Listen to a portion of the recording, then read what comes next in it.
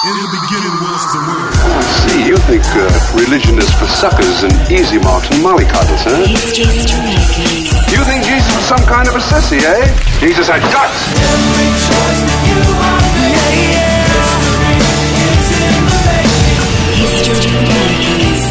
Hi and welcome to History Makers. I'm Matt Prater. Today we're speaking to Pastor Andrew Evans. Our guest hosts are Robbo and Shelley from the Vision Radio Network. Well, it's a great pleasure to have a real pioneer with us today, Andrew Evans, a pastor from Australia who's been involved with pioneering a church, heading up a denomination for many years, and also pioneering a political party in Australia, the Family First Party. Thanks for your time today, Andrew. Well, great joy to be with you.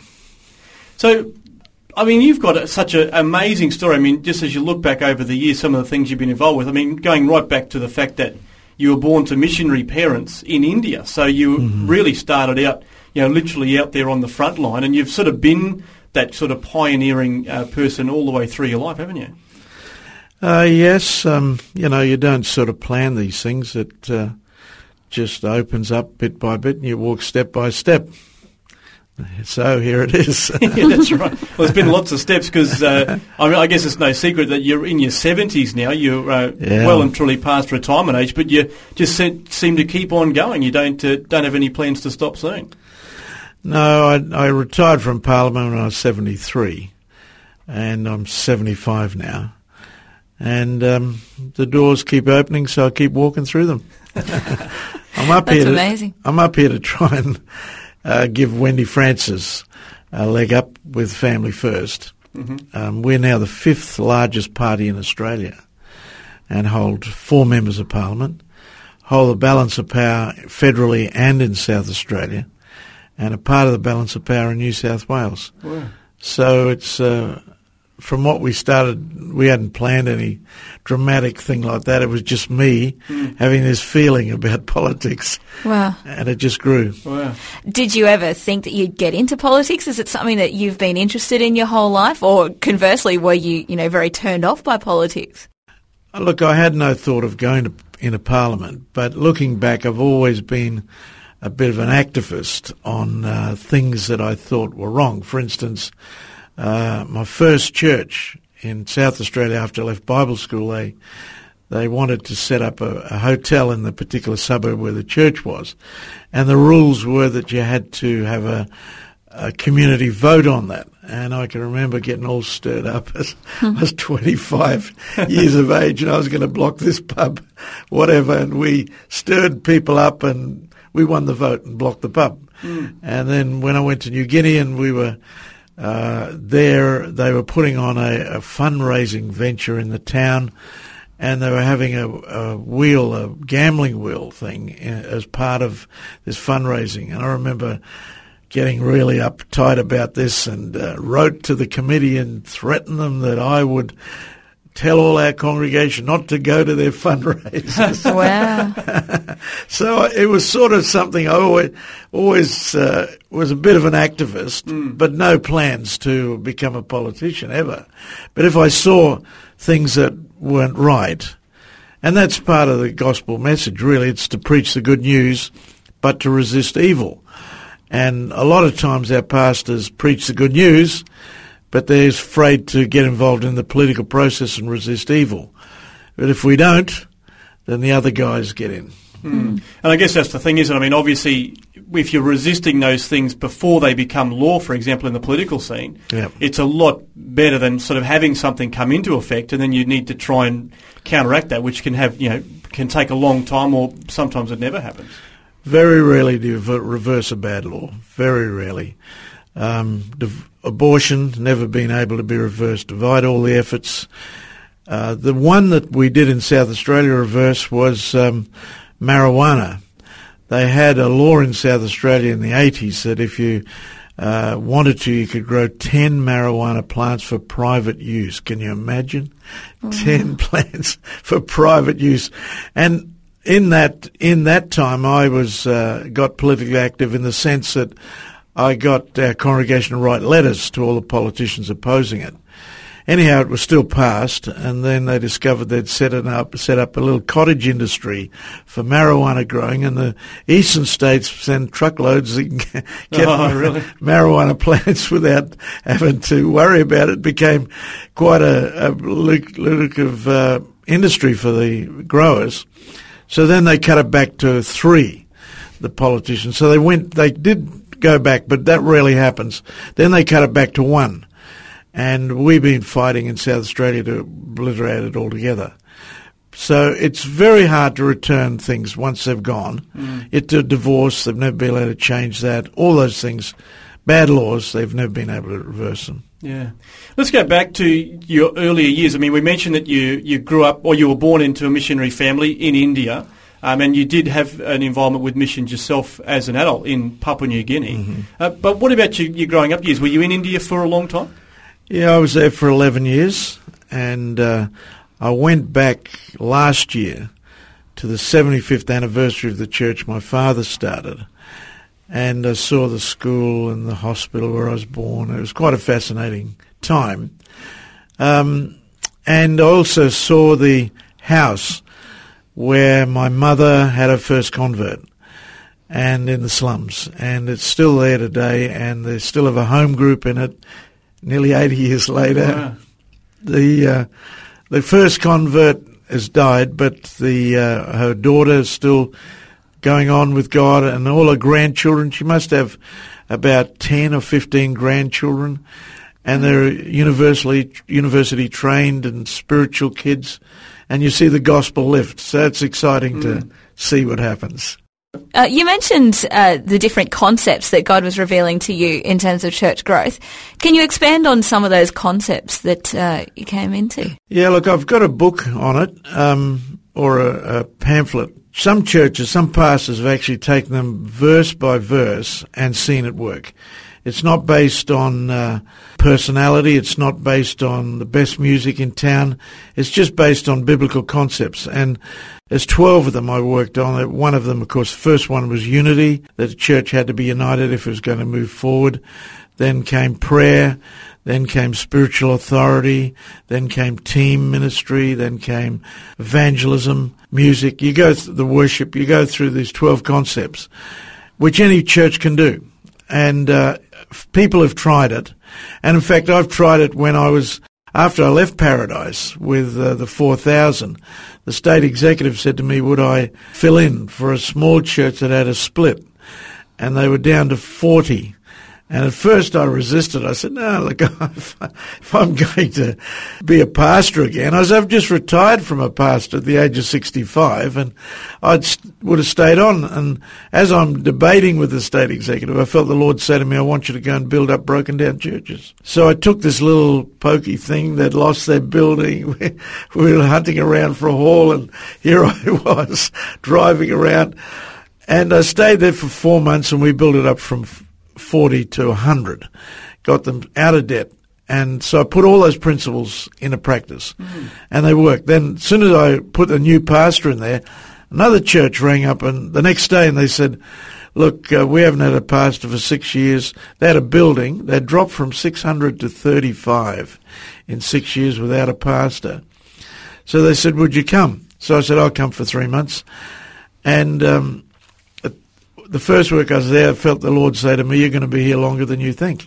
And I stayed a year, and we built it up to 200 and handed it on to another pastor. So the principles of church growth can work anywhere. That's fantastic. And I guess that's the thing, that what you're saying, it's a biblical principle. It's not like a program per se. So, well, if you do this on these days of the week, then your church is going to grow.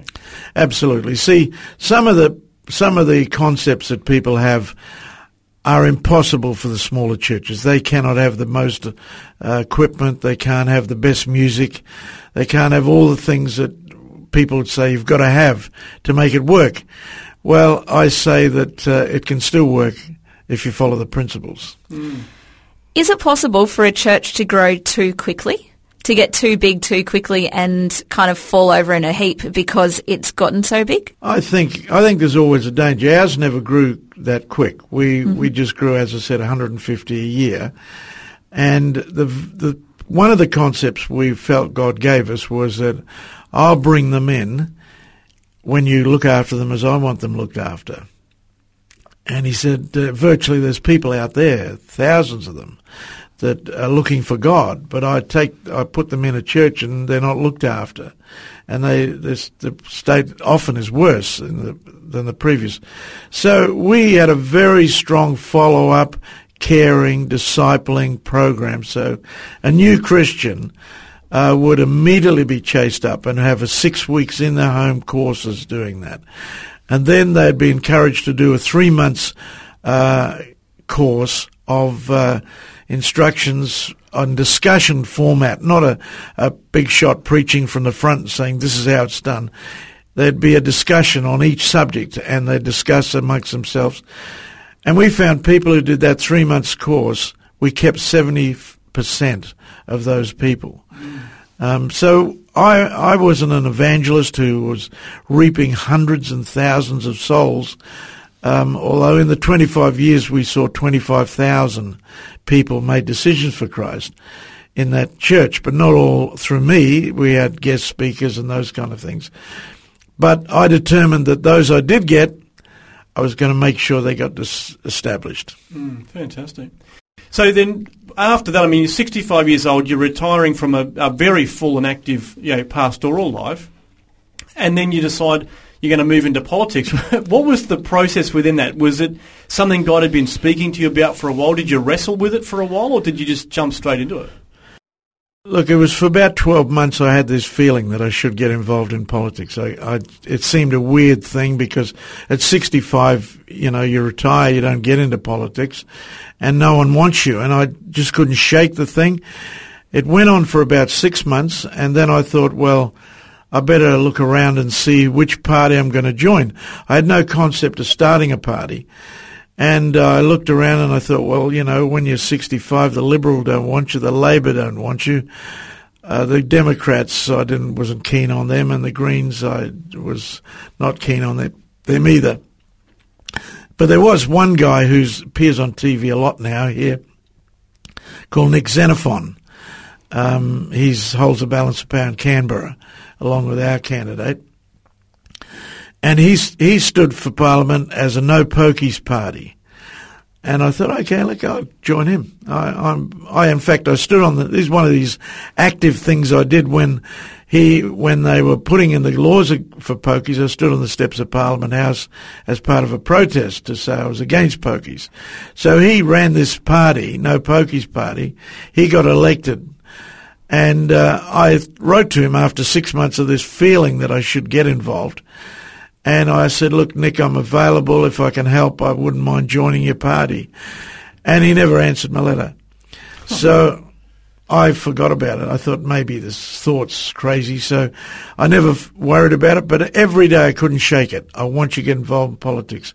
I want you in politics. So after a year, my associate, I shared with him, and he runs a Christian radio program. He ran Life FM in South Australia. Sunday Night Live he used to run. I said, look, I got this thing, and I wanted to go in Nick Xenophon's party, and he didn't respond to my letter. He said, I'm meeting Nick this week. I'm going to interview him on Life FM. He said, I'll ask him.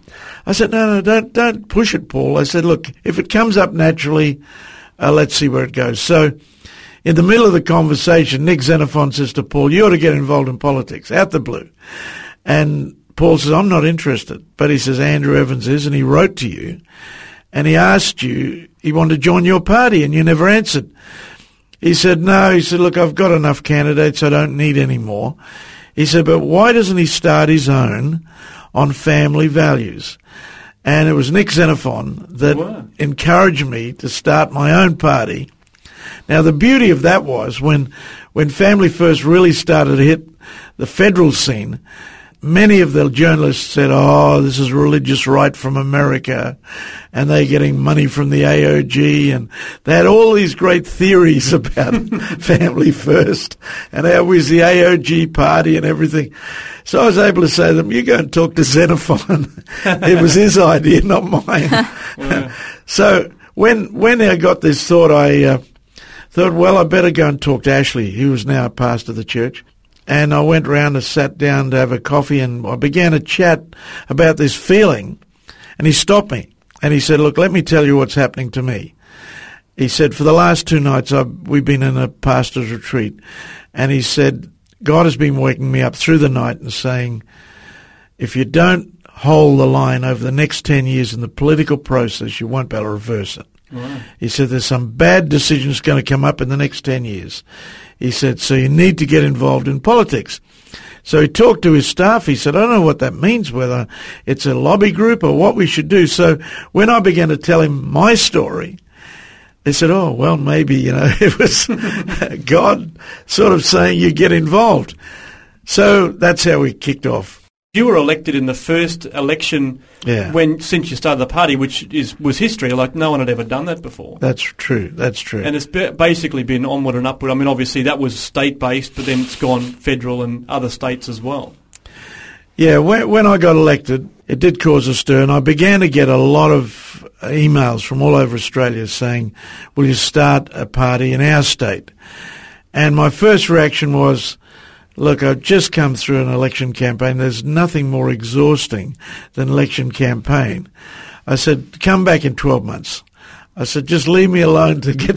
I'm trying to find my feet in this new career at 66. If you're interested, come back in 12 months. Well, they did. And we began to find people all over the country who were interested. And so we just followed it through. And our first federal election came out the blue for everyone. And it really shocked them because we nearly got 4 senators elected in our first effort. I don't know why the others never got over the line. Maybe it was our inexperience that would have created problems for us at that stage because we were all very inexperienced. But John Lewis just missed out by 1% in Queensland. You had Jackie Patrisma in Tasmania missed out by 350 votes. Mm. She's, by the way, stood now for the Liberals and got elected, and she's in the Parliament in Tassie for the Liberal Party. But I rang her and I says, congratulations, you're not going to let down on your values. She says, no way. I said, well, you be a good family first person in the Liberal camp. Mm. And she's really done a great job. So she missed out very by that close vote. Then we had Andrea Mason, Aboriginal girl, a brilliant girl. She was my PA. She's a lawyer. And she missed out by 1,000 votes. Wow. And Fielding, which none of us expected to get in, got in. Mm. And so I just couldn't work that out. I can't still explain it. Well, the Senate is a very confusing thing, isn't it? The way that the voting system works with that. So there are so many different combinations and permutations of how it can all outplay. Obviously, we've got an election. What's the plan for you? Do you have like a target or a goal that you'd like to see the Family First do nationally? Look, we've got a candidate in Western Australia, very good lady.